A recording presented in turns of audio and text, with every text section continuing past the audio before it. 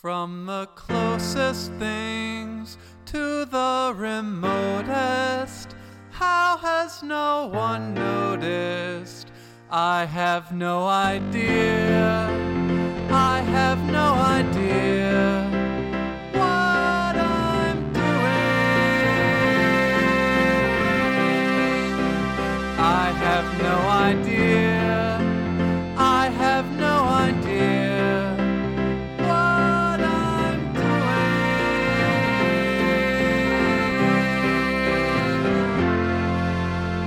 Hi, welcome to the PosCast. I am Joe Posnanski, national columnist for NBC Sports, and with me as always, Michael Schur, executive producer for Brooklyn Nine-Nine and so many other things.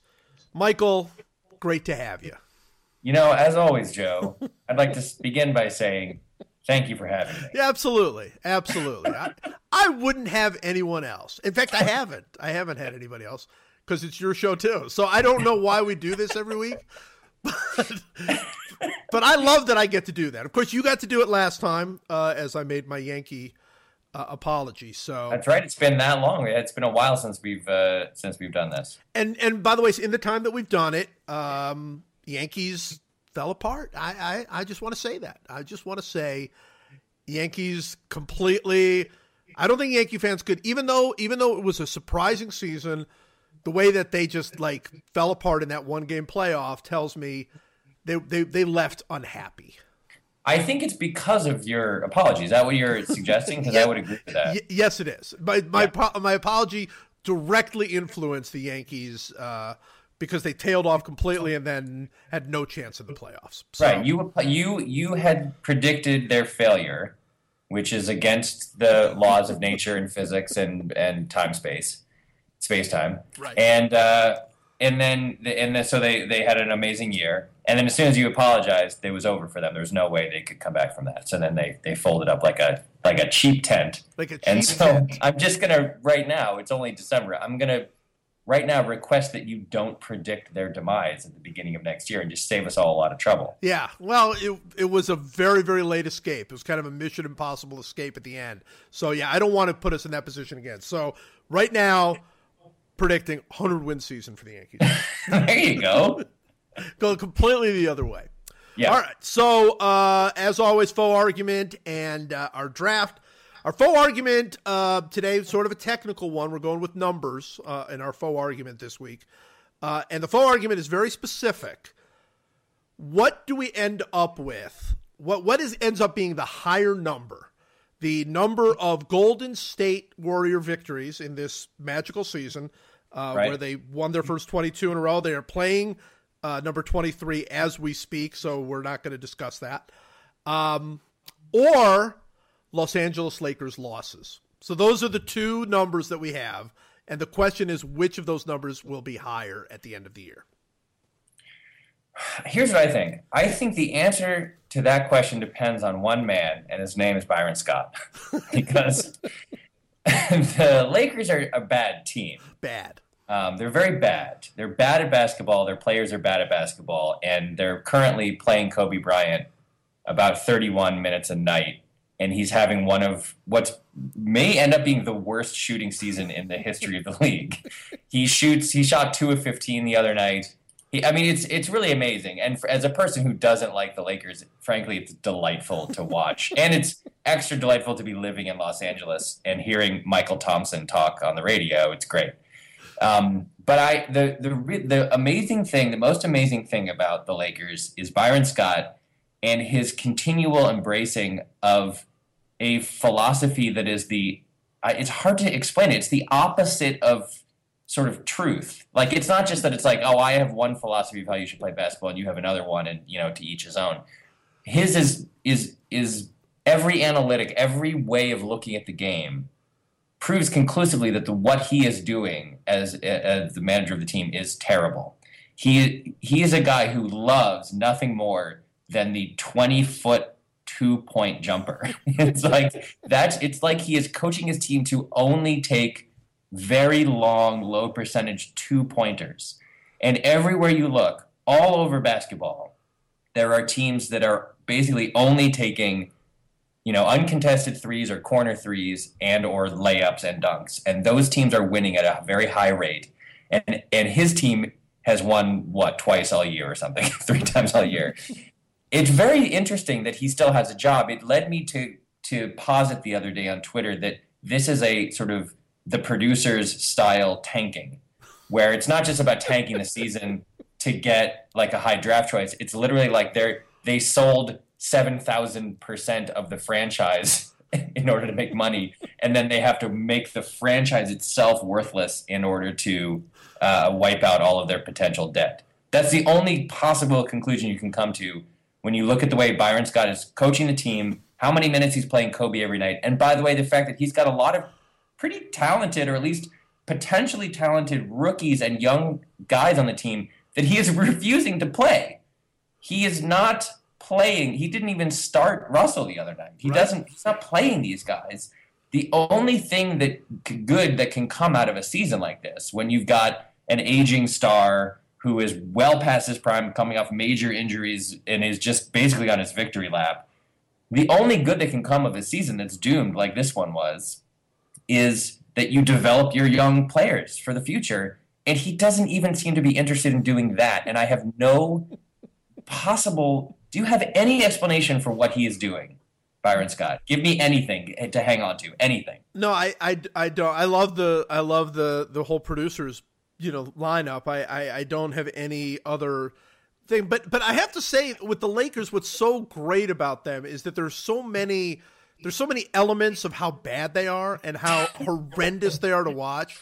And I really think that my favorite one is that Kobe Bryant, who, you know what? I don't hate Kobe Bryant. The guy has been an unbelievable basketball player. He's brought me personally great joy in watching him play. Sure. When he was on, I don't know, even if certainly Jordan was a better player, but when Kobe was like, had that look in his eye and he was just going to flat go out and score, I don't know that I've ever seen a player quite like that in my entire life.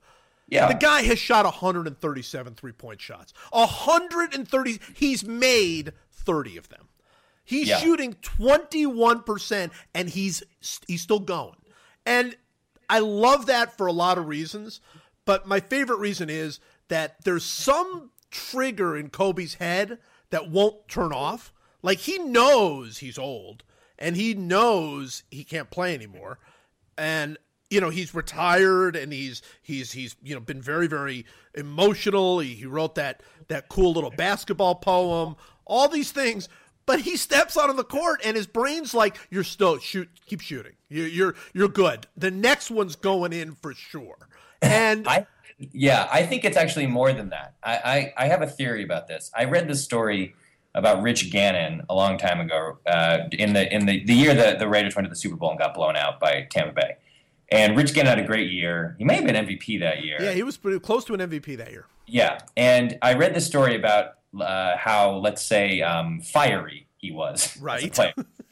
So they had this really, specific kind of, complicated timing-based offense. And I read this thing that they had like option routes, that all the receivers had option routes. And sometimes in a game, if one of his receivers ran the wrong route, Gannon would intentionally throw the ball to where the receiver should have been. And it would be like he was throwing it to no one, incomplete, 9-yard pass that just bounced on the ground. And then just like stare at the guy as he walked back to the huddle. And it was like, I don't know if that's true or not. I believe it is. And there's something, it was like it was more important to him that he kind of like show that guy that he was wrong than it was to gain like 4 yards, Right. And I feel like that's a little bit of what Kobe is doing. It's more important to him that he go out just firing up crazy shots the way he always has and playing one-on-one like hero ball.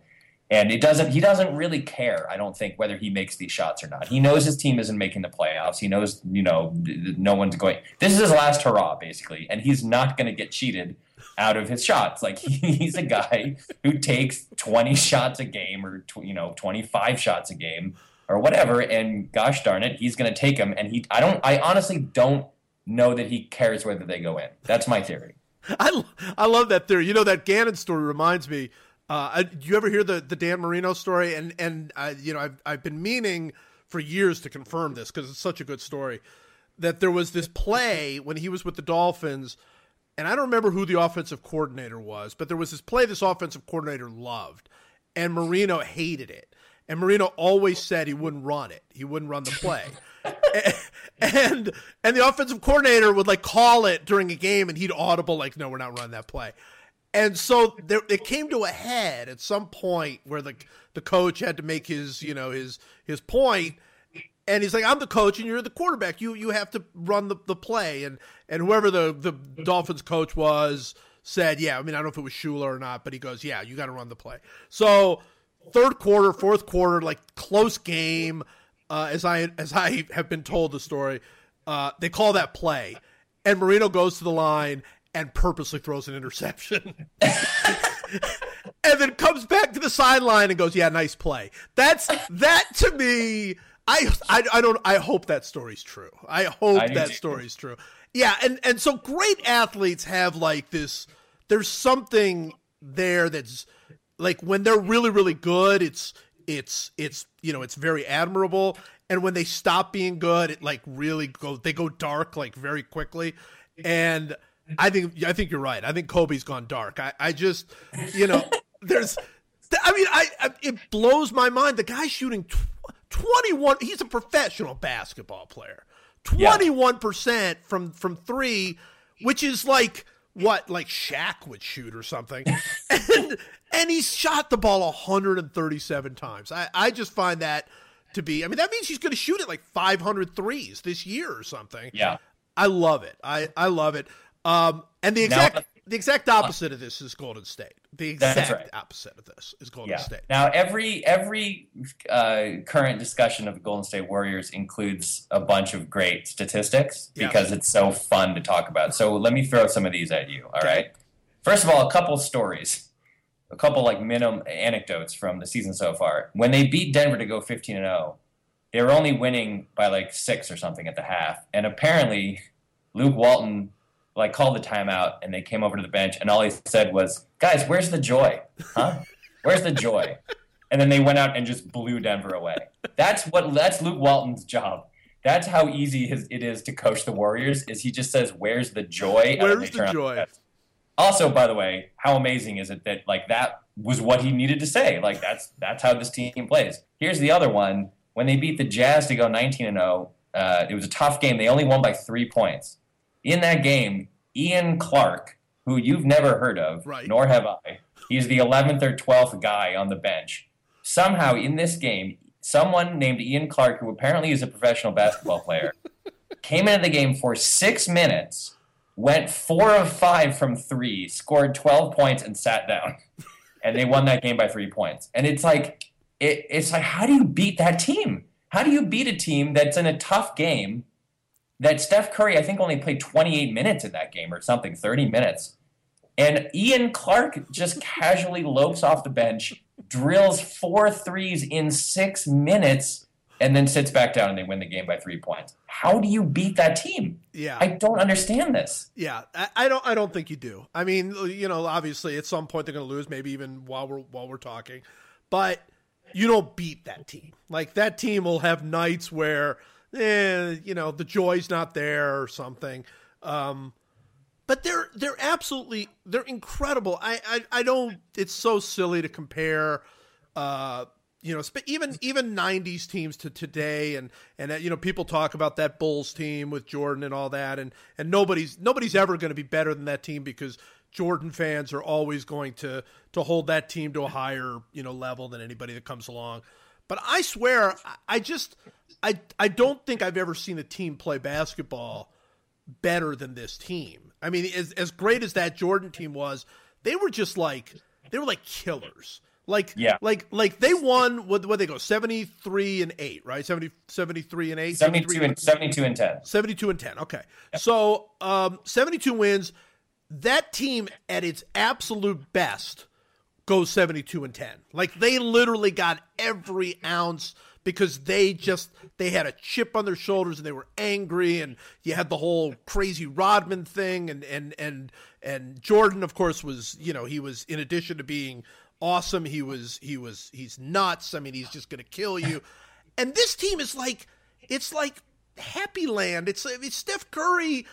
I really believe that before this said and done, and I hope this to be true, that Steph Curry will be elected president or something. Like he's the most lovable, wonderful athlete I can ever remember. I hear people every so often go, oh yeah, I don't like that Warriors team. It's impossible not to like that Warriors team. I really don't see how you can not like them. I don't see how you can not like him. The guy's on YouTube doing like cool videos with his wife and his kids, and he's super friendly, and he's awesome in every possible way. We were talking about this before. I'm not a regular season NBA guy. I check into the playoffs, and if the playoffs are interesting, now that Cleveland's back in the mix, I've gotten a little more involved with that side of it. But I'm not an NBA regular season guy. I never want to miss these guys, ever. I want to see every single game they play because they're just so much fun to watch. There's no words. There's no words for how fun it is to watch them play. And I am so firmly on the bandwagon. Yeah. I make no apologies for it. How can you not root for that level of excellence? Like right. The things that he does nightly and that team does nightly are not only unprecedented, they're just joy is the right word. They're playing with pure joy. It's like they're made out of light. It's like they're made out of sunlight. Here, really quickly, you have to dig hard to find statistics for Curry this year that no one has already talked about. Here are some I looked up and haven't heard yet. If you hit 8 3-pointers in a game, you've basically had one of the 150 or so best 3-point games in basketball history. There's been like 150-ish guys have ever hit 8 threes in a game. Curry has done it 6 times this season in 22 games. So of those 150 games, 6 of them are one guy through 22 games of this season. He is also on pace to be in the top 10 all time for threes made in a season by game 44. So a little more than halfway through the season, if he's at his current pace, he'll have had one of the top 10 all-time seasons for threes made in a season. Here's the crazy thing, even crazier than that. He is also on pace to break his own record for 3-pointers made in a season in game 54. The All-Star break, by my count, is after game 52. So he could theoretically have the all-time record for made threes in a season by the All-Star break. I mean, that's absurd. It's absurd. That's ridiculous. And here's the last one, and this is the one that is interesting long-term. The Spurs, who are very quietly 18-4, right, are on pace to go 67-15 exactly, which is the record Golden State had last year when they had one of the greatest years in basketball history. And if the Spurs do go 67-15, they are currently on pace with all of the caveats that you always say when someone's on pace for something. But they would be on pace to go 67-15 and be the 2 seed 15 games out of the 1st seed because the Warriors are on pace to go 82-0. Yeah. It's so remarkable. We're running out of ways to talk about how absurd this is. And I hope we don't. I hope they keep going. I want them to go 82-0. I mean, the reason if they don't break the Bulls record, it'll be for one of 2 reasons. Injuries, obviously, that's always a thing in sports, right? The injuries could bite them. Or they could just get to like 60-3 and then just take their foot off the gas and coast to the best record. And Steph Curry will play 14 minutes a night, and Iguodala will play 6 minutes a night, and they'll just be resting for the break. Those are the 2 things that would stop them. Yeah, and here's my question, and I think the answer is obvious. So that is a likely scenario. I mean, I don't know if it'll be 60-3, but it's a likely scenario that going into the last month of the season, they'll have the number 1 seed wrapped up, like completely wrapped up. And it'll only be about either going for the record, for the Bulls record, or resting their guys for the playoff run, which is obviously more important than the record, or you would think it's more important. And what would they do? Like if you knew that the Spurs And look, the Spurs have been a wonderful, wonderful story as well for years now. But you know what the Spurs do. Spurs are absolutely hardcore, workmanlike. They're resting their guys. They don't care about the record. The record would not mean anything to them. But I think this Golden State team is like about something like way bigger than all of us. You know, I mean, it's in a way it reminds me a little bit of that 2007 Brady Patriots team in the sense of it wasn't like 16-0 was their number one thing, and obviously once they lost the Super Bowl, that was a crushing defeat and all of that. But their kind of feeling was, yeah, we're going for best ever. We're not really just going for the Super Bowl here. We're not really just going for the championship here. We're going for something like super large and mountaintop high, and that's what we're going for. I kind of get that feeling about this team. Well, the reason that happened was because Belichick cares so much about history, right? He's a football historian, and he was acutely aware of his place in history and in the pantheon and all that sort of stuff. I don't know, honestly, whether Steve Kerr and or Luke Walton and or Steph Curry and or any of those guys care about that stuff. If they do, then yeah, why not? I mean, they won the title last year, right? So they're all right. They're fine, like they're everybody's fine. They're all making a lot of money and they're all great and they're all having a good time. So if they care about history and about that sort of thing, then I think they go for it. If they don't, then maybe they coast. I don't. It's an interesting story because the other crazy thing is, they're going to lose at some point. It might not be tonight, by the way, because with 1:30 left in the first quarter, they're up 40-24 over the Pacers in Indiana. Klay Thompson has 17 points on 4 of 6 from 3 in the first 10 minutes of this game. Curry has 13. So maybe it won't be tonight, but maybe it will. But they're going to lose eventually. They'll lose a couple times. They'll lose a few times. And then maybe they go like, all right, that was fun while it lasted. Now we're playing for the spring. We're playing for the playoffs. Maybe. I think it's going to be very interesting to see. I hope they don't. I really hope they don't. I hope they try to win every single game because it does have the feeling a quarter of the way through the season like we're watching something truly historic. I want it to end up that way. And I think they feel it. I mean, I really believe that. Now, we'll obviously find out. By the way, how about being Klay Thompson, who is one of the greatest shooters in basketball history? Yeah, and not even close on his own team. Not even close on his own team. That's got to be. I mean, I'm sure it's great. They love it. The whole Splash Brothers thing, whatever. But I mean, Klay Thompson is an unbelievable shooter. There's that.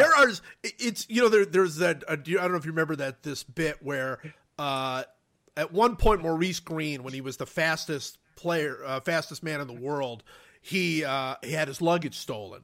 When he was in like an airport in France, he had his luggage stolen, and of course he just ran the guy down and caught him, and like from behind, and I always thought that guy was like, God, if it'd been anybody else, I mean, it'd been like anybody, I'm fast. If it'd been anybody else, I'd get away, It's like that. There is nobody else you could put Klay Thompson on that team and have like him be clearly the second best like horse player on that team. I mean, I think that's pretty great. So when that Maurice Green thing happened, it reminded me of my wife and I took a trip to Buenos Aires one year, and when we were there, George W. Bush's daughters were also there. Coincidentally, we just read it in the newspaper, and a pickpocket, which is a problem in certain parts of Buenos Aires, stole I think Jenna Bush's wallet, and I always imagined how kind of hilarious it must have been for that guy who definitely did not know which American tourist he was stealing a wallet from, got to wherever he got and looked in the wallet and slowly put together that there were going to be 1,000 Secret Service agents looking for him. Like any other, he could have stolen my wallet and no one would have cared. But he just took the wrong wallet. I don't know what happened to him. I never read about what happened to him, but I'm imagining that guy's not around much anymore. So, yeah, that's a bad break. You don't want to steal Maurice Green's furniture or pickpocket Jenna Bush. I think it's like in the crime handbook, like first page. Yeah. All right. So good. That was the best faux argument ever because we never actually discussed what the faux argument was. Make your prediction. Warriors victory, Lakers win. I actually, if I'm making a serious prediction, I'm going to predict that that Golden State will have more wins than the Lakers, or, by the way, Philadelphia, who we've ignored because they're so bad. They're not even fun to talk about. They're so bad. But either one, I still think because I'm thinking 74 wins. I'm really thinking they go for 74 wins, which would be unbelievable. Absolutely. Yeah, unbelievable. the New York Times, the 538 site on the New York Times website today, ran a bunch of simulations, and there's a 5% chance that they end up with 78 or more wins. So in their simulation, a 1 in 20 chance that they win 78 games. Now, obviously, that doesn't take into account, resting guys and save for the playoffs or whatever. But I'll say the same thing. In classic faux argument fashion, we agree. I'm gonna root for history and greatness and say that the number of Warriors wins is higher than the number of Lakers losses. Yeah, and I'm going to enjoy the Lakers losses. I mean, I'm going to enjoy this entire NBA year. But that actually points out an interesting thing, which is I would bet that there's a good chance that the Lakers set a record, or maybe the Sixers too, for most games out of first place finishing a season, right? I mean, if the Warriors do get close to 72 wins and the Lakers probably have around 72 losses, that ought to be the most games, I would assume, the most games out of first ever. Oh yeah, right? Well, I mean, they're 18 games out now. They played 21 games and they're 18 games out of first place. Brother. Oh, I love it.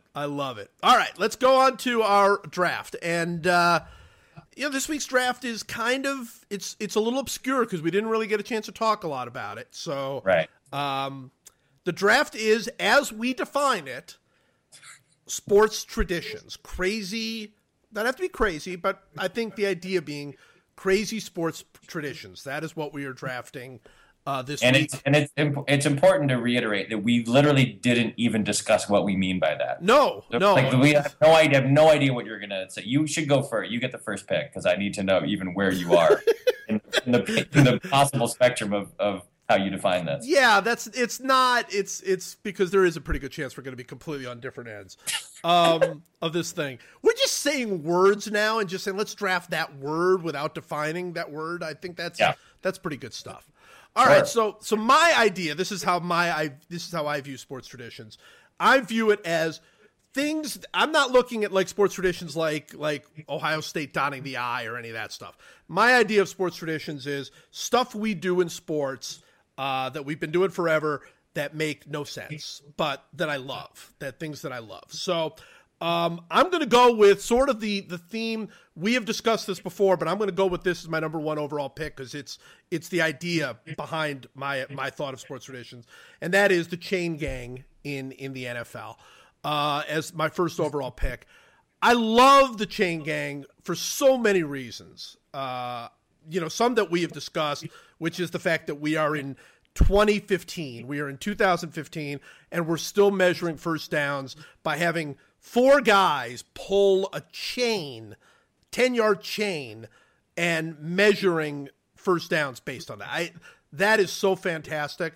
But what I really enjoy about it now is that the NFL, and you and I we've never had a faux argument about this because we actually have a slight disagreement on this. I hate the way the NFL is completely micromanaged to the death. I don't like the way replay's used. I find it to be overly, and it's not even just a time thing. It's just like I don't want every single play under a microscope. Did the ball touch the ground? Maybe it looked like a catch, but maybe it was. I hate all elements of that. But in that environment where we do that, where every catch is judged to the craziest degree, where they and I don't want to say this to you because you'll black out when I say it, where they suspended a quarterback for 4 games based on 1 pound per square inch in a football that he may or may not have had any knowledge of. In that environment, they're still measuring first downs with this stupid chain on the field is so awesome and such a great tradition, and I never want them to change it.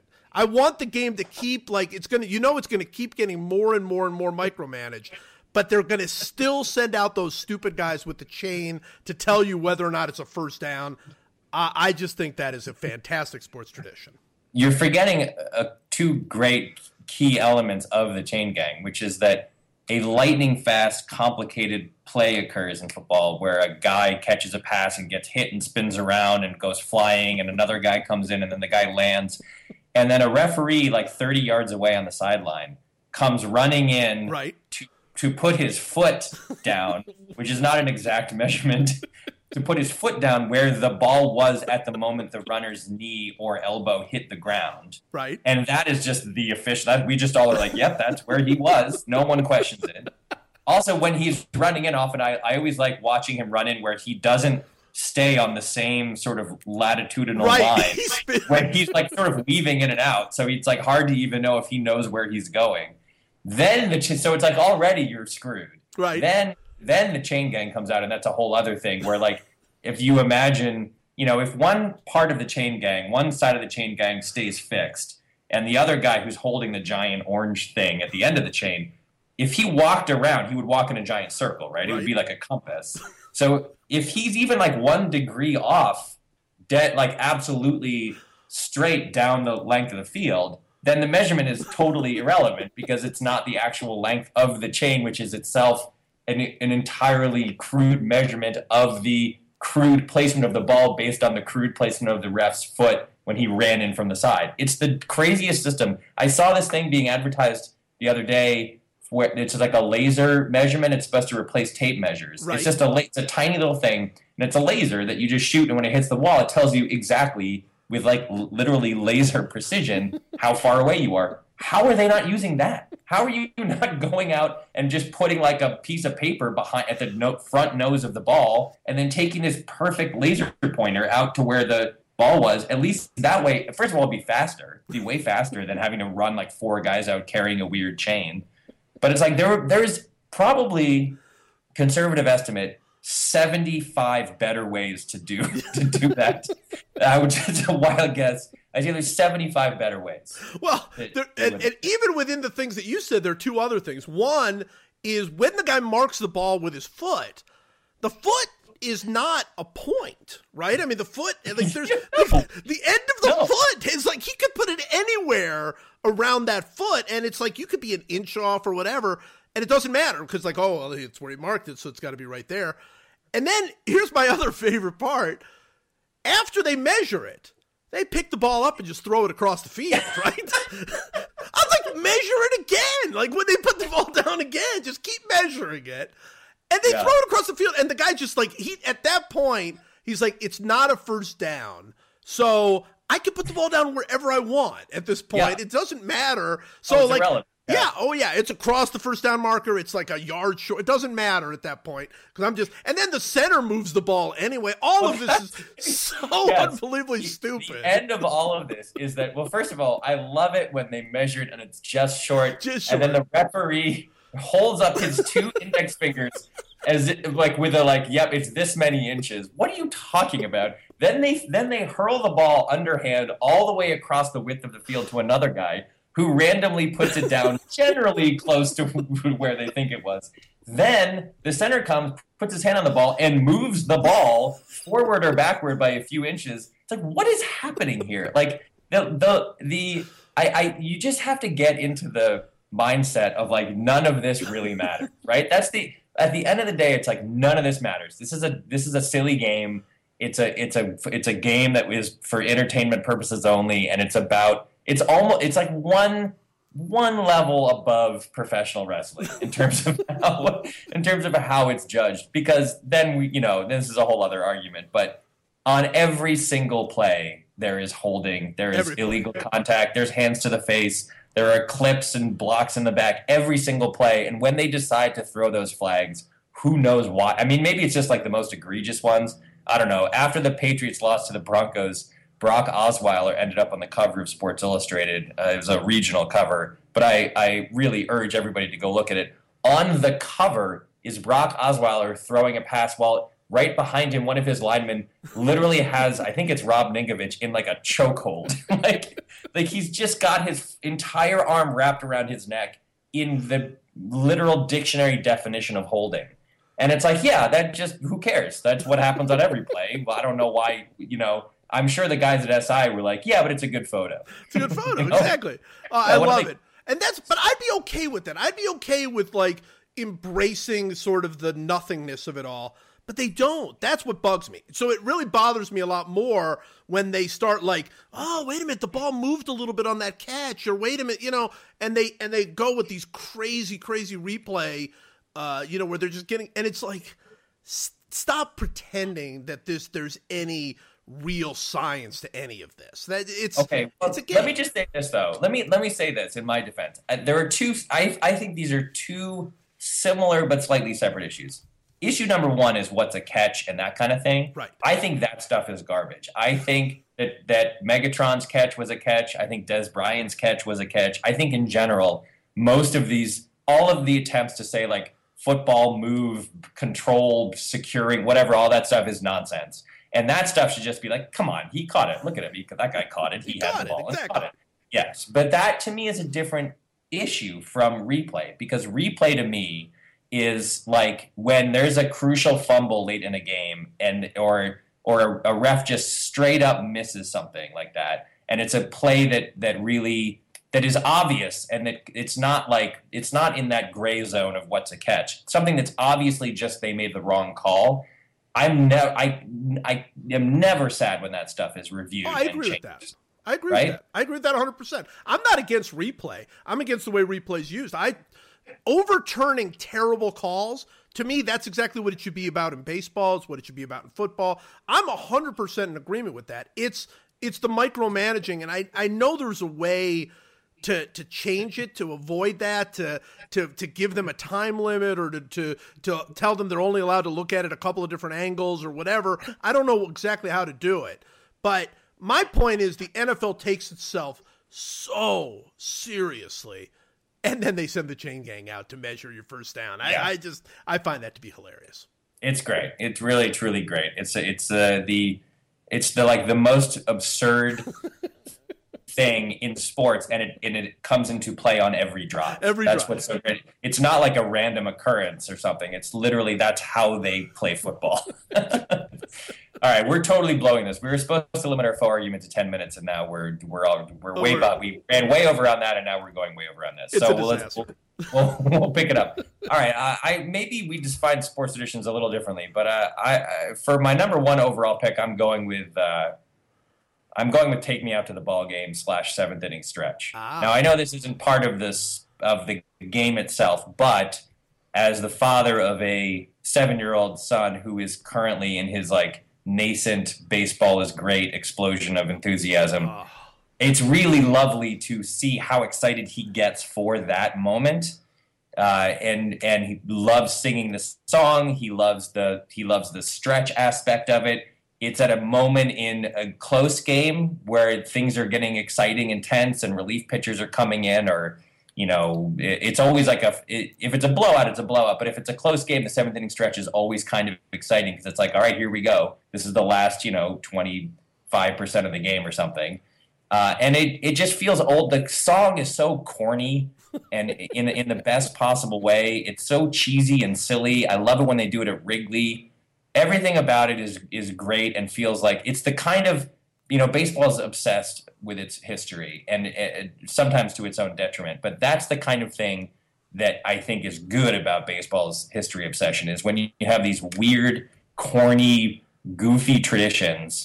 My one gripe with it is that it has now been terribly mixed in with this whole other thing, where now you also have to sing God Bless America, and sometimes you have to sing another song at a specific stadium, and then suddenly it's like a weird concert is breaking out, and then the game, it takes 15 minutes to get back to the game. But on its own, Take Me Out to the Ball Game / seventh inning stretch, I think is great. I could not agree more. Love it. Absolutely love it. Love when they do it.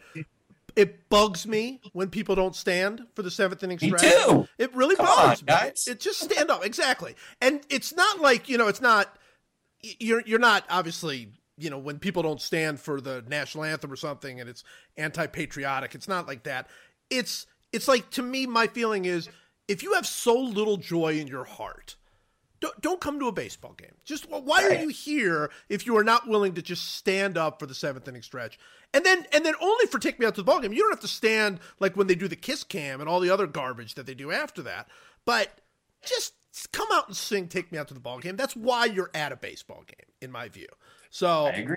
Totally love it. Girls love it. My girls are my younger one has a little bit of baseball in her. My older one, none at all. Whenever we used to go to a game, and even now when we go to a game, she brings books to read during the game, which is great, which is so awesome, because the game will be going on and she's completely unaware of it. And then something will happen. Somebody will hit a home run or something, and the whole crowd will go crazy. And I'll look at Elizabeth's face, and she'll like look up, and it's like somebody woke her from it. Like, she's like, what am I doing here? Like, I was just reading, and now, like, who are all these people? I mean, there's this great look on her face, but even they won't leave, even if we're like in a minor league game, until you sing Take Me Out to the Ball Game. It's like, that's why you're there in some cosmic way. So totally love that pick. Awesome pick. So with my number 2 pick, I'm going to stay with baseball. It's a topic we've discussed, but I don't know if we've discussed it as fully as we should. And that is the entire scene of a manager going out to take the pitcher out of a game. Like, every element of that aspect is fantastic. And we've talked about it because Seinfeld had a great bit about him going out and he always has to take that ball, like that's the only ball. That's his bit, which I love that bit. I love that whole thing. But I love the idea that a manager has to go out and get the guy. Like, I think that is so great. It reminds me of like when my kids were little, and they'd be like on the playground or somewhere like that, and I'd be like, pointing at them like, come on, time to go in. And they're like, no, and I'm like, I have to go and get them on the field. Yeah. Like, I have to go grab them, and like, we're going. That's what it's like. Like, the manager, he's like pointing at the guy like, come here, Ty, you're done. And the guy's like, I'm not leaving. I'm not. You have to actually walk out, take the ball away from him, which is fantastic. And then he goes in, and if he's done well, if you're going out there, it's like a congratulatory takeout. Then the crowd cheers him. If he's done poorly, they're booing him. That guy's got that walk of shame all the way in, which is great.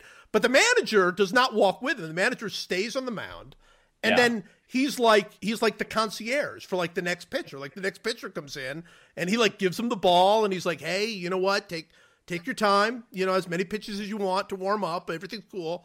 And then goes back in. I think that whole scene, it's like a coronation every time you see it out there. And I will admit, when you watch a manager like Tony La Russa, who takes out like 12 pitchers an inning, it gets really, really annoying. But if you have like a typical game where there's just like 2 or 3 pitching changes, or 1 or 2 or whatever the number is, there's something really cool about that whole thing. It's not, there's a tradition. This is the way we do it. We don't just, like every other team will just send a wave a player in, wave a player out. But not in baseball. In baseball, especially for pitchers, only for pitchers, there's a whole thing you have to go through in order to get them. I like that. There's a weird pageantry to it. Yeah. It's like the changing of the guard at Buckingham Palace or something. There's a rhythm to it. Also, I love how slowly certain pitchers walk out of the game. I mean, it's like they're walking at like 1/3 speed. John Lester walks so slowly after every inning, and then after he's taken out. I don't know why. It's like, you just walk at a normal speed. It's so weird. But that's what I mean. There's like this kind of strange formality and pageantry to the whole thing. It's a good choice. It's a weird aspect of baseball. But I like it. I'll stay with baseball too. I'm gonna say, for my number 2 pick, it's sort of site specific, although it's really spread. It's throwing the ball back when an opposing player hits a home run. Now, I have a somewhat controversial opinion about this, which is that I think it should only be allowed at Wrigley Field, right? Which is, I believe, is where it originated, and now it happens at a lot of places, but. There's something so Chicago about it, and something so Cubs fan about it, That's just like, and I remember the first time I saw it happen, I was watching when I was a kid, I was watching a game on WGN, and I saw it happen, and it blew my mind because it was like, you fool, you had a ball. Like, what are you doing? You caught a ball. And I remember it very clearly. They were playing the Braves, and I think Ken Griffey Sr. maybe hit a home run. I could be wrong about that. Maybe it wasn't. I don't remember. Someone on the Braves hit a home run, and the fan caught it and just immediately threw it back. Like, did not hesitate. It was like he was an outfielder, and he was catching the ball and then trying to get the guy who was tagging up and heading home. And I just love it. It's so great. It's so Chicago and so just like angry and defiant and just like, I don't care that this is a cool souvenir. I don't want this. I'm a Cubs fan and I don't want this stupid ball. And I like that they allow it. I just think it's great. But I think it should only be allowed at Wrigley. That's my feeling. Yeah, well, I think it's a great pick, and I agree with you on Wrigley. Although I will say this, I had sort of a I don't know. It was a bad moment because I used to love that whole concept. And you're right. It's because it's so Chicago. It's such a, it's because every time a Cub fan throws the ball back, he's not throwing the ball back for himself. He's throwing the ball back for like 90 years of agony, right? It's like, how many of these stupid balls are you guys going to hit into the crowd? And I'm throwing it. I mean, it's just like, I love that there's such a cool symbolism about him. But I will say this, and I hope they don't do this still, but I was in Chicago in the bleachers. And this was probably 15, maybe more, 25 years ago, maybe. And I'm in the bleachers and a guy hit a home run. And the guy didn't want to throw it back. And of course, I'm all for shaming the guy to throw it back. Sure. I have no problem with that. In Chicago. Now, anywhere else, no. Like when they do it in LA, that's horrible. Like you're LA. Just be LA. Like LA, you be cool about it, So in Chicago, I get it. Shame the guy. Finally, he does. He throws it back. And an usher walks over to the guy and gives him like I threw the ball back at Wrigley diploma. And that kind of broke me. Now, I don't know if they still do that anymore. Maybe that was just a one-day thing. Maybe I just caught it on the wrong day, but horrible. So I hated that. So then I'm like, well, I don't like this at all.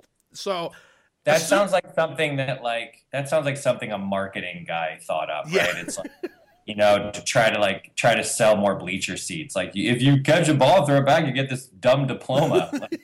Which would be horrible. I would rip that thing up in 1 second. I mean, it's just that alone is enough for a reason not to do it. But I don't know if they still do that anymore. And you're right. I think the first person who did it, that guy should be in the Hall of Fame.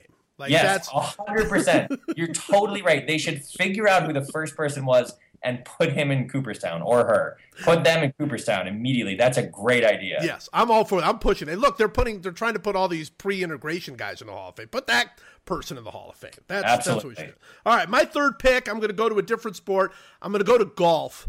Golf has so many cool, outdated, ridiculous traditions. But my favorite is the whoever is further away from the hole hits first tradition. I just think to me, golf would be unplayable. It's unplayable for me now. I don't play golf, but it would be unplayable if you didn't have like these traditions and rules to like keep people in line, because like everybody would be like, no, I want to hit. Should you hit first? Nobody would know like when they're supposed to hit or what they're supposed to do or how it works. But like golf tells you, like golf doesn't just say, okay, these are the rules of how you play. Like golf tells you, like, all right, if that person is like 1 inch further away on the putt, then they putt first, and that's the rule. And I've seen like where people will argue, like, no, you're away, like, no, you're away, and they'll actually argue about this, and I just think that's so cool. Everything about honors and all of that, like, I like the fact that if you score better on the hole, that you hit first on the next tee. Everything about like the order of golf seems to me to be very cool and keeps the sport, keeps it moving, because it's so long and it's you could spend like months playing golf.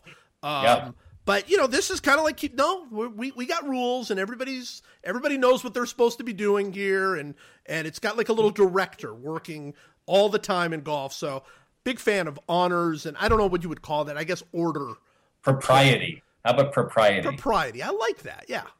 I think I've talked about this before. My friend Dave King has a theory that golf is the only sport really that anybody should be emotionally invested in, because it's the only sport that doesn't rely on kind of human error when it comes to refereeing or interpretation of the rules. There's no refs. It's just a list of rules. You have to conform to them. They're very clear. You know, you can't ground your club in this sand hazard. You can't do this. You can't do that. You can't sign the scorecard wrong, whatever.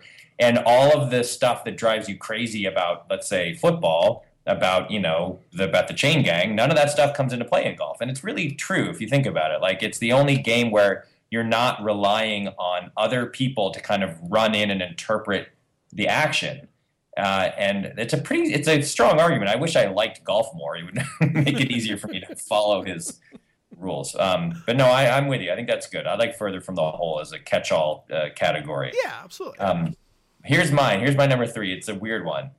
I love that NBA players, after they take free throws, high five all of the other guys on the free throw line, whether they make it or miss it.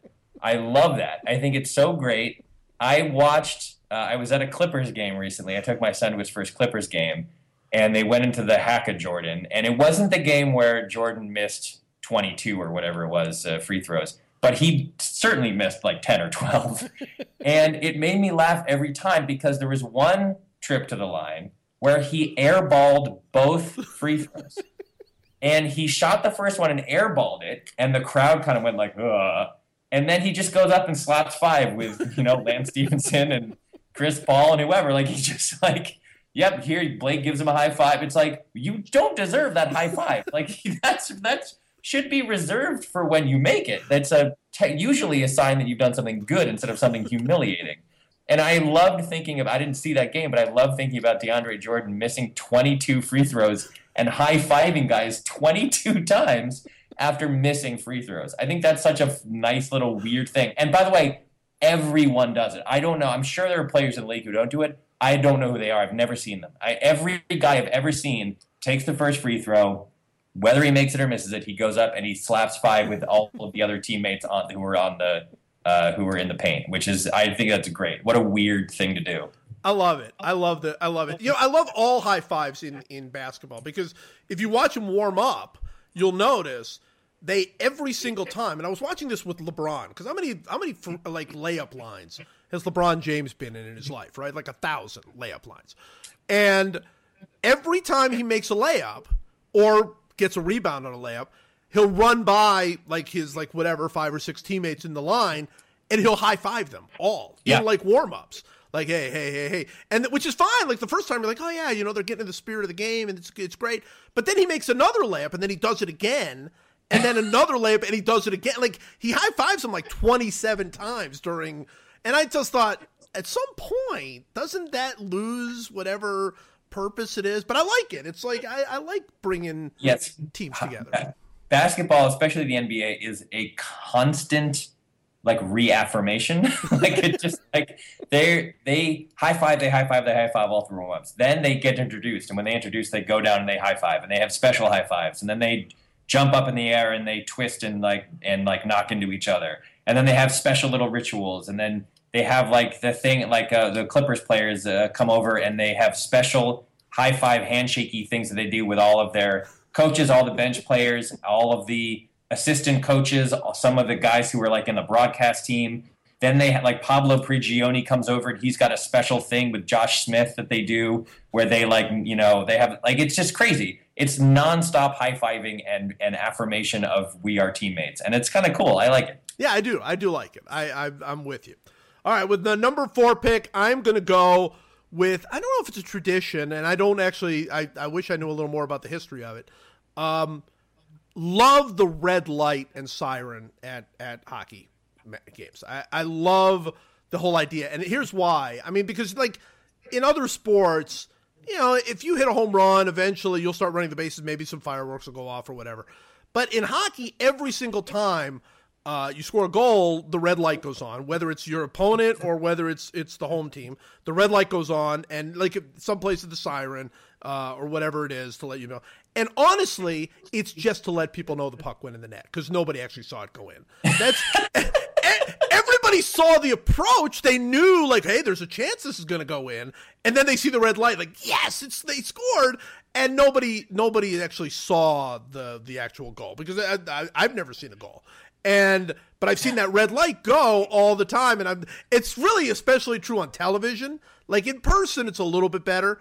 But even in person, you're watching and you're like, oh, this is a real threat. And then one pass, two pass, and then somebody shoots, and then there's like a scramble in front, and then the red light goes on, and you go, hey, he scored. That's awesome. You're really cheering the red light because, you didn't see the puck go in. And it's the only sport that's like that. And to me, I don't know who thought it up. I don't know if where it came from, but I think it's genius that that's the guy's like, well, how are we going to let people know that goals are being scored? And they're like, red light and siren. I mean, it works for cops. That's really the only way. Like if they have a goal, like a referee hold his hand up or something, people are like, you might not see that. Red light. I'm just total siren. Love it. So huge fan of the red light. You imagine that what happened was an elderly owner of a hockey team was in like the skybox, 40 years ago, and the team kept scoring. And he was like, what's happening? I can't see anything. And then they're like, oh, we scored again. He was like, can we get a siren or something? Like, can you flash a light or do something? I can't tell what's happening down there. Like, I feel like that's exactly what happened. That there was like the 87-year-old owner of the Blackhawks or the Red Wings or something was like, God damn it. This is ridiculous. I can't see a thing. Hey, the red light, it went on. That is so... It's such a great, and hockey's great. But this is another topic at some point that I know we've discussed talking about, which is the difference between television and real life sports. Like what is the biggest difference? And I think hockey is by far, in a way, the biggest difference. But in both cases, whether you're watching it on television or whether you're there live, at some point, like you might be the greatest hockey watcher ever and not understand what I'm talking about because you see the goals perfectly. You cannot tell me if you score any number of goals in a game, at one point you're relying on that red light. There's no way you've seen the puck go in every single time. It's a good choice. I'm going to go for my fourth choice. I'm going to go, it's pretty standard, but it's cool. I like spiking the ball after a touchdown. Yeah. It's not, there's not that much to say about it. I think it comes from rugby, right? Like in rugby, you have to, in order to, when you run into the, whatever they call the end zone, you actually touch the ball down on the ground. I'm assuming that's where it comes from. Or if it doesn't matter because it's a cool thing to do. It's like a weird, angry, defiant thing that the league, even the NFL, which doesn't let their players do anything. Like if they wear the slightly wrong shade of black on their shoes, they get fined $10 million. It's like they can't make a move without getting fined, but they weirdly let them spike the ball, and it's great. And it's the perfect. I think this is my theory. I think it's the perfect expression of happiness in football because the ball is oblong. So the ball, if you spike a basketball, it just goes straight up in the air. Right? But a football just goes careening off to the side somewhere. And I think that adds to the effect of spiking. I think that's kind of what makes it great is that it's like this angry, like, I did it! And you slam it on the ground and it just goes sideways. And there's something very satisfying about that. I don't know why. But I feel like it's a great tradition. And frankly, I wish the NFL would loosen up and let them do more because I feel like touchdown celebrations could be the greatest things ever if they would just let them do them. Like Cam Newton's thing when he was dancing the other day and then a couple weeks ago, and then the other team got furious at him because why? I don't know why. But that was this is what should happen. The guys should have their own, it should be the most elaborate, they should be choreographed. It should be like in soccer when they score goals. It should be completely choreographed, little skits that they put on. And then that would make football better. It would make football better. I'm totally with you. I actually think there should be, and the NFL should have nothing to do with this. There should be like a star search type committee. So you actually say, hey, this is my touchdown dance. And they go, no, that's not good enough. Go back and do something better. And because some of them, the ones that they do now, because, they're muted, like, I don't even get them. Like, they're like, oh, he's smoking a cigar. And, oh, he's, like, why? Like, it has to be, like, the best ones. That's what's so great about the spike. Because the spike is, like, just this big, bold move. There's no, you're not like, he's not miming, he's not like, oh, I'm in a box now. He's slamming the ball. I loved when, like, I loved the Tony Gonzalez and others, but he did it more than anybody, spike it over the goalpost. Like, I love that. Like, that's great. That's a great one. And some of the ones that they've done, like some of the great ones that, like, Terrell Owens did or whatever, like, I loved him. Like, when he fell down and, like, at the midfield at the Cowboys thing, I thought, like, there's a message here, and it's not hard to figure out. This is not like a foreign film. You get it, But now some of these are, like, way too, like, they're too complicated. It's like they need to be simplified. But I love them. I disagree. I want them to be as complicated and long as possible. I want them to be 5 minutes long. I'm okay with that as long as there's, like, I get it at the end. I just don't want to be at the end and it you be don't want like, to feel left out. You don't want to feel like they're like you don't get it. Right, exactly. I just don't want to. It's going to be like that Vanilla Sky movie where at the end I just, like, I don't understand any of what just happened. I don't want that. I don't want that. I want it to be on the field and I get it and all that. But I'm all for any element of celebration. I just think, and I'm all for, and to me, the better the celebrations get, the more awesome it is when the one guy just flips it to the referee, because that's a statement. That's, like, such a bold, like, you know what? I am too cool for any of that. See, I love that. But if everybody does that, it'd be boring. My fifth choice, and I've got several options here, and I'm not really sure which one I should go with, but I'm going to stick with the NFL since we do that.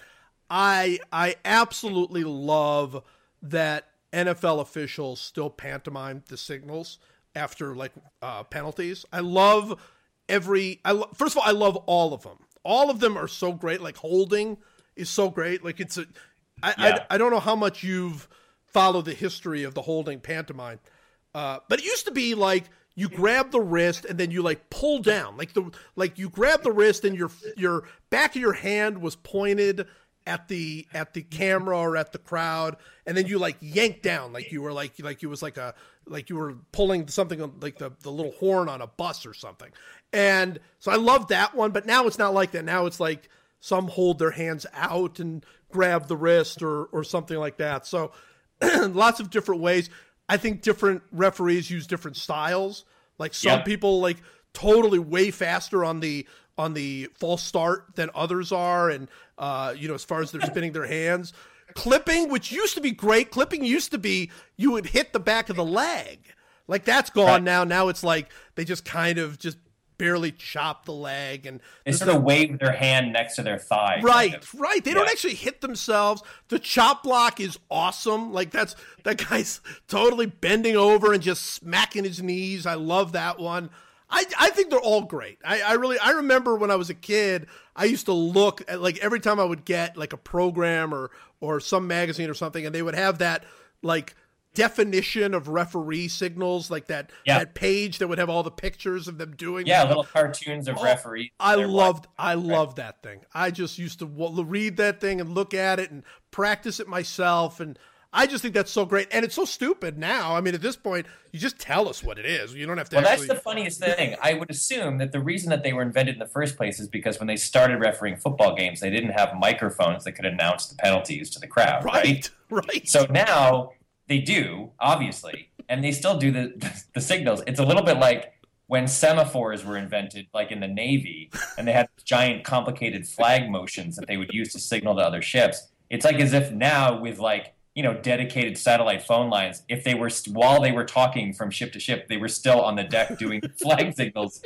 You don't need to do that anymore. Like, you can just tell me I can hear you and see you. It's in high definition. I promise we'll get it. Like, you don't need to grab your wrist and pull it downwards. It's so weird. It's weird, and that's why I love it. I love they're still doing it. I mean, and like I say, I love that there's some officials that do it, like, they have their own style, like their own thing. Like, I'm I know I used to see those cartoons in the magazines too, but I'm doing it my way. And that's bold. That to me is like their own touchdown dance, which I think is great. And I love that they still point, we don't know which side it's on. Sometimes they forget, like they point the wrong way, and then they kind of have this weird double take and then point the other way. I love that. Yeah, and if they point the wrong way and it's to the visiting team, the home crowd cheers, and then they quickly correct themselves and go the other way, and then the home crowd gets quiet. Yeah, I just think everything about the signal aspect of it is fantastic. All right, for my last pick, I was gonna pick my personal favorite of mine, which is the half-court shot to win a car or something in a basketball game. I was going to pick that, but I think it's too new. It's like, since these are like traditions, I got to go with something that I think is older. Sure. So I'm gonna half-court shot to win a car will be an undrafted free agent that I'll sign to my team after the draft is over. I'll invite them to minicamp, and I'm gonna go with rally caps. Rally caps. Yeah, and I like it because, again, it's one of those old-timey weird thing where it feels like it's really old. If kids do it at every age, like, my son's t-ball team did it when he was 6, and also you see major leaguers doing it, which I think is great. It's awesome. So it's at every age, and also people have different theories of the rally cap. Like, some people turn them inside out. Yeah. Some people sort of fold the cap in half as if it's like on display, and then put it sort of upright like a shark fin on the top of their head.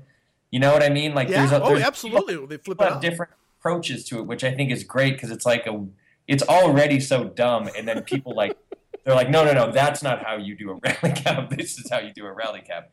So it's just like I like it. I like how it crosses age boundaries, and it has specificity to it. And I like that major league teams still do it. So I'll take rally caps. I do like rally caps. I don't know how new that is. I don't know how old the rally cap thing is. I mean, I do remember it from years ago. I do like it. I like the fact that some don't even put it on their head. They just shake it in front of them. Yeah, that's the other. It's like they're panning for gold or something. Right? They're like sort of shimmy. They're holding it upside down and sort of shimmying it back and forth as if they're trying to like catch fairy dust that will allow them to like charm their bats or something. I think it's a good pick. All right, so my undrafted free agents, I have 3 quick undrafted free agents. One is the waving, and I really wanted this one, and I'll get them early in free agency. Waving behind the backboard when the guy's shooting the free throw. Sure. Like they still do that at every level, and never works. Never works, and especially stupid at the NBA level. I get it. I mean, you're back there anyway. You might as well do something. But that is as pointless as the rally cap, and yet people still do it, which I love. Yep. Detroit always playing on Thanksgiving. Oh, that's a good one. Love I like that. Love it. Yeah, I love that. I want. It really bugs me. I think we talked about this last time. It bugs me that there's so many games on Thanksgiving. It's like it should be Detroit. I'm not even that crazy about Dallas. Like that one could rotate. I don't care. But Detroit on Thanksgiving every year. It should be Detroit Green Bay. It should be Detroit Green Bay on Thanksgiving every year. Every year, and just have that. But they play 8 times a year anyway, so make it on Thanksgiving, which I think would be great. And then the third one, which is it's just a tradition that I like, is the all white at Wimbledon. I love the all white at Wimbledon, and I was thinking about that because they actually just showed a highlight of the final. I was just watching something, and they were showing the highlight of the men's final, and it struck me they never wear white except at Wimbledon anymore. Like they used to, you would still see some white, but now it's like they look totally like they're in Chariots of Fire. They're like wearing completely the all white, and I think that's great. I think Wimbledon should never ever let that happen. Let that change. All right, instead of undrafted free agents, which I guess is now a new thing we're just doing, where we just add sure, for no reason at all. Exactly. Instead of undrafted free agents, I'm going to tell you my 3 least favorite baseball or sports traditions. Oh, Ready? I like these are guys I've never. These are the Johnny Manziels of this draft for me. I'm never going to go near them. Baseball managers wearing uniforms, I think, is the dumbest thing in the world. It doesn't make any sense. They're old, many of them. They're out of shape. They look ridiculous. There's no reason they should be wearing a uniform. They should all be wearing suits. They should be like coaches in hockey, in my opinion. Yeah. Gatorade showers. I hate Gatorade showers. It makes me so empathetically sad for the people who are being doused with Gatorade. None of them want it to happen, by the way. And when it's cold, it's like it's freezing cold, and this Gatorade is like sticky and gross, and hair and their faces are going to be sticky and awful. They're supposed to be happy and celebrating because they just won a big game, and instead they're going to be miserable until they can get into the shower. It makes me I hate it. I hate it so much. And then the last one, which I think we can all agree on is miserable and terrible, is the wave. The wave is the worst thing invented. And whoever threw the ball back at Wrigley for the first time should be in the Hall of Fame. Whoever invented the wave should be in a maximum security prison with no chance of parole, serving 1,000 consecutive life sentences. Probably is already in prison. I hate it so much. I wanted to go away. And now, by the way, once again, my 7-year-old son, it's the greatest thing ever. He loves it. Of course. He can't wait for the wave. Yeah. Well, so with your 7-year-old son, you're in the crowd, waves coming at you. You standing up, aren't you? I don't stand up. I do it from my seat as a kind of silent protest so that he doesn't know. I don't want him to be like, why aren't you doing this? Because I want to preserve his sense of joy and wonder. But I refuse to get out of my seat. I absolutely refuse. I will not do it. I'll tell you why I hate it. I'll tell you why I hate the wave. And to me, the essence of the wave, it's a cult. It's nothing but a cult. It's all these people pressuring me to do something I don't want to do. It's like we're one step away from everybody doing the wave, and then suddenly somebody in the front going, all right, now everybody drink Kool-Aid. Like every single person in here, and people would do it. If it's part of the wave, they would do it. I will say this. The one place I've ever liked it, I went to the Big House in Michigan because I was born in Ann Arbor. And the first time I went to the Big House, it was Desmond Howard's Heisman year. And at the Big House, which is an enormous oval with 115,000 seats or whatever, they do like crazy, weird versions of the wave. I'm sure they do this in other places too, but it's a perfect oval. So it's not like in baseball, it's extra stinky because there's whole sections of the stadiums where there's no seats, right? So it's like a broken wave that you have to time out when it would be moving through the part of the center field where there's nobody sitting, and then on the back end they pick it up. But it's not like at the Big House in most college football stadiums. And they do like two waves going in opposite directions that cross, which actually looks kind of cool. They do a really fast wave that goes like, and then there's one section that goes in like slow motion. That looks really cool. Like that was the only place I was like, oh, okay, there's at least some kind of thought is going into this, some kind of variation is happening here that I could kind of get behind. I still didn't like it, but I admired it, I guess. Well, I kind of felt that way about the Seattle, because I guess Seattle's where it was invented, and when Seattle was the only one doing it, it's kind of like it's their thing, and right. It's Seattle, and it's tough there. It's raining all the time. Go ahead and wave. That's fine. But then when it started catching on, I was in Atlanta at the Olympics in '96, and I was at it was beach volleyball, and the two teams that were playing, one was like Brazilian, and one was I'm not 100% sure. It might have been Argentina. It was a South American country, and basically it was nothing but South Americans, and they started doing the wave in the beach volleyball thing, and I thought it was like kind of cool. And then they broke into the Macarena, which had just started as a thing, and I'd never seen it before in my entire life. And I'm like, what are they doing? And they were all doing the wave and then like the Macarena, and I thought, wow, this is really kind of cool. And I look back on it, and that was one of the worst moments of my life. I didn't know it at the time, but at the time I thought this is kind of cool. But I didn't realize what I was actually seeing the start of. But it does lead to the final question then. How do you feel about the YMCA? Oh, I can't stand it. Oh, it's the worst thing ever. It's worse than the wave. Oh, yeah. The worst musical thing or crowd participation thing in sports is at Yankee Stadium when they play Cotton Eye Joe for no reason. Literally no reason. And everybody sings Cotton Eye Joe. It's the worst. And I'm sure that it's a little bit of like just terrible memories of being in that stadium and having the Yankees win a playoff game that I wanted them to lose. So it's like I have a bad association with it, but it's truly terrible. Second worst is YMCA in any stadium. And Yankee Stadium, by the way, is the worst because the grounds crew guys they stop in the middle while they're smoothing out the field, and the grounds crew guys get involved. And it's like, don't just do your job, guys. I don't need to see you dancing to a disco hit from the 70s. And then after that is the Wave. Those are my three least favorite in the world. Cotton Eye Joe, YMCA, and the Wave in that order. I don't even know if they do Cotton Eye Joe anymore. Last time I was in Yankee Stadium, because they used to do it right after the seventh inning stretch. Right. And now I don't even know if they do it. I mean, I think they'll mix it in, but I don't think it's a regular part of the deal. If they do it in that stadium where everything is a corporate sponsorship, I'm sure it's like Lexus and Utz Potato Chips present Cotton Eye Joe, and then you have to sit through like a long Lexus ad before you get to the stupid song. Oh God, you're making me angry about the Yankees. It's December. I shouldn't be angry about the Yankees. 100 wins next year for the Yankees. I just want to say that 100 wins. Quick update before we go. The Pacers really putting up a fight here against Golden State. They scored 60 points in the first half. Unfortunately, Golden State put up 79 points in the first half because Klay Thompson hit 8 threes in the first half. Did you just say 8 threes is enough to get you in the top 150? Top about 150 or 200 guys ever, yeah. He did it in the first half. He's the second best shooter on the team. You know, the Pacers did say today, must win for them. That was one of the players, I think it was Paul George, said must win. It's a must win for us. Well, they're about 3 minutes into the third quarter. It's 85-66 Golden State. Paul George has 22, 6, and 4, and his team is getting killed.